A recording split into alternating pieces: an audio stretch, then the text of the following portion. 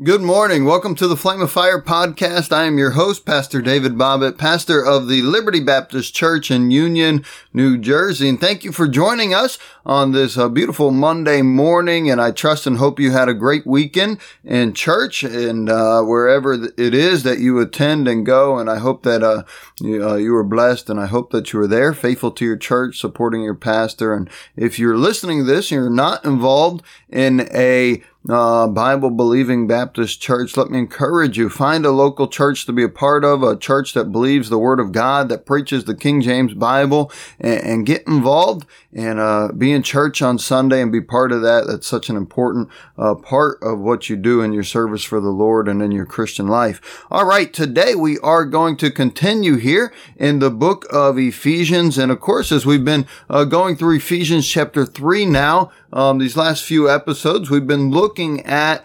Paul's ministry toolbox. And let me just remind us that every single one of us has a ministry. Sometimes we think of a ministry as only being something for a pastor. We think of a ministry as only being something that somebody in full-time Christian service has. But if you are a saved child of God, I believe God has given you a ministry that is yours, and God saved you for a purpose, for a reason. And maybe that ministry is your marriage. Maybe that ministry is your children. I think every saved, born-again believer ought to be in the ministry of soul winning and reaching people with the gospel. And so perhaps that is the ministry here. And whatever ministry God has given you, maybe it's the unsaved people at your workplace and it's your job to reach them. Whatever ministry it is, as we look at chapter 3, Paul was very involved in the ministry and obviously did a great work for God. But as he's going through chapter 3, he's talking about these different things that he used in the ministry, and they were his ministry toolbox. And the first thing we saw was his position here in chapter 3. And he calls himself a minister, and that word minister just means a servant. In fact, he refers to himself often as a servant. And the first tool in our ministry toolbox ought to be that of a servant. We ought to be serving those around us.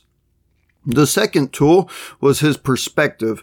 And Paul says in verses 7 and 8 of chapter 3, he says, everything I have is by the grace of God. Everything that I've accomplished is by the grace of God. And Paul realized that it wasn't who he was, it was what God has done in his life. And as we work in our ministry and as we minister to those around us, it's so important that we remember whatever we have, whatever ministry we've been given is by the grace of God. We are what we are because of God, and without God we'd be nothing. And so your perspective in ministry is so important. But today I want to look at the next tool in Paul's ministry toolbox, and that is found in verse 14. It says this, "For this cause I bow my knees unto the Father of our Lord Jesus Christ." Notice this, I bow my knees unto the Father of our Lord Jesus Christ. Paul was a prayer warrior. And this third tool in his ministry toolbox was that of prayer.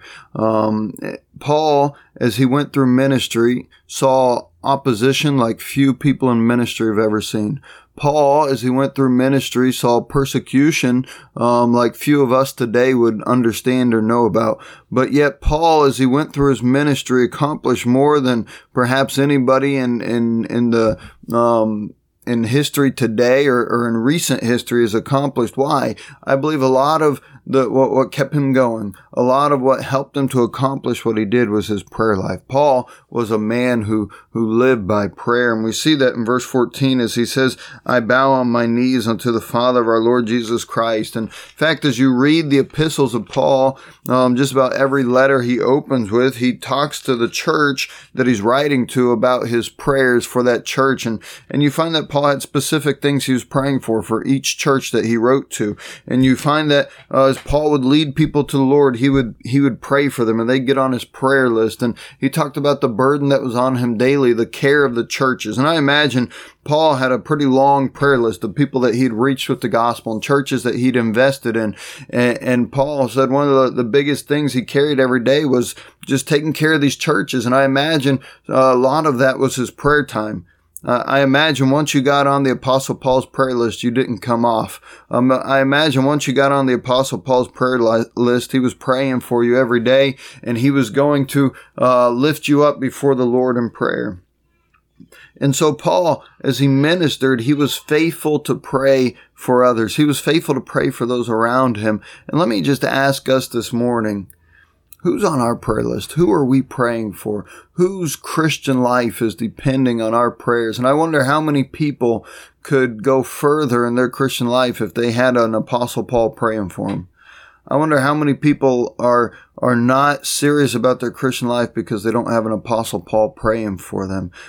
Young Christians that are just struggling because they don't have somebody like an Apostle Paul praying for them. Who are you praying for? Let's be faithful to pray for one another. But then as you think about his ministry toolbox here and this powerful tool of prayer, this tool of prayer, I believe, is what gave him the power and effectiveness that he had. You find Paul often in prison. You find Paul often going without. You find Paul often being persecuted, but yet Paul's response was always to pray. In fact, later in Ephesians in chapter 6, as he's writing to this church about spiritual armor as they go through spiritual battles and spiritual warfare, he sums up in verse 18 after he talks about the spiritual armor, he talks about what activates the armor. What is it that keeps the soldier going? And he says in verse 18 of chapter 6, praying always with all prayer and supplication in the Spirit, and watching thereunto with all perseverance and supplication for all saints. Verse 18, he said, praying always. Praying always. Paul was a man of prayer. In fact, in Philippians chapter 4, as you understand some of the burdens and heartache that Paul went through, in the book of Philippians, he's writing from a prison cell. But this is what he says. Philippians chapter 4 and verse 6, he says, be careful for nothing. In other words, don't worry about anything. Don't let worry hold you down. Don't let worry crush you down, push you down. Be careful for nothing, but in everything by prayer and supplication with thanksgiving, let your request be made known unto God. How did Paul keep going with all the opposition around him? How did Paul keep going when things were tough, when things were hard? He was praying. He was taking his burdens to God. His burdens came to him. Rather than letting those burdens weigh him down, he simply took them and he handed them over to God. Said, Lord, you know about this. I need your help in this situation. I need your hand in this situation. And he took it to God. His prayer life was so powerful. And his prayer life is what changed him. His prayer life is what made him who he was and what allowed him to have the effectiveness that he had in his ministry. Paul's ministry toolbox. Number one, we saw that his position. Number two, we saw his perspective. But then number three, and today, we see his prayer. And perhaps what made Paul who he was his prayer life. Let's pray. Lord, we sure love you. Father, thank you for the opportunity we have to come to you in prayer. Lord, I thank you for the opportunity that we have to serve you. Father, I ask that you would please help us today to be a servant to those around us, Lord, to be a servant of the gospel, to get the gospel out to people who are lost, and Lord, to be looking for souls, and Father, to be looking for people with whom we can invest in. And Lord, I pray you just empower us for your work. I pray you'd use us today, Lord. We love you. We need you. In Jesus' name we pray. Amen. God bless you. Thank you for listening.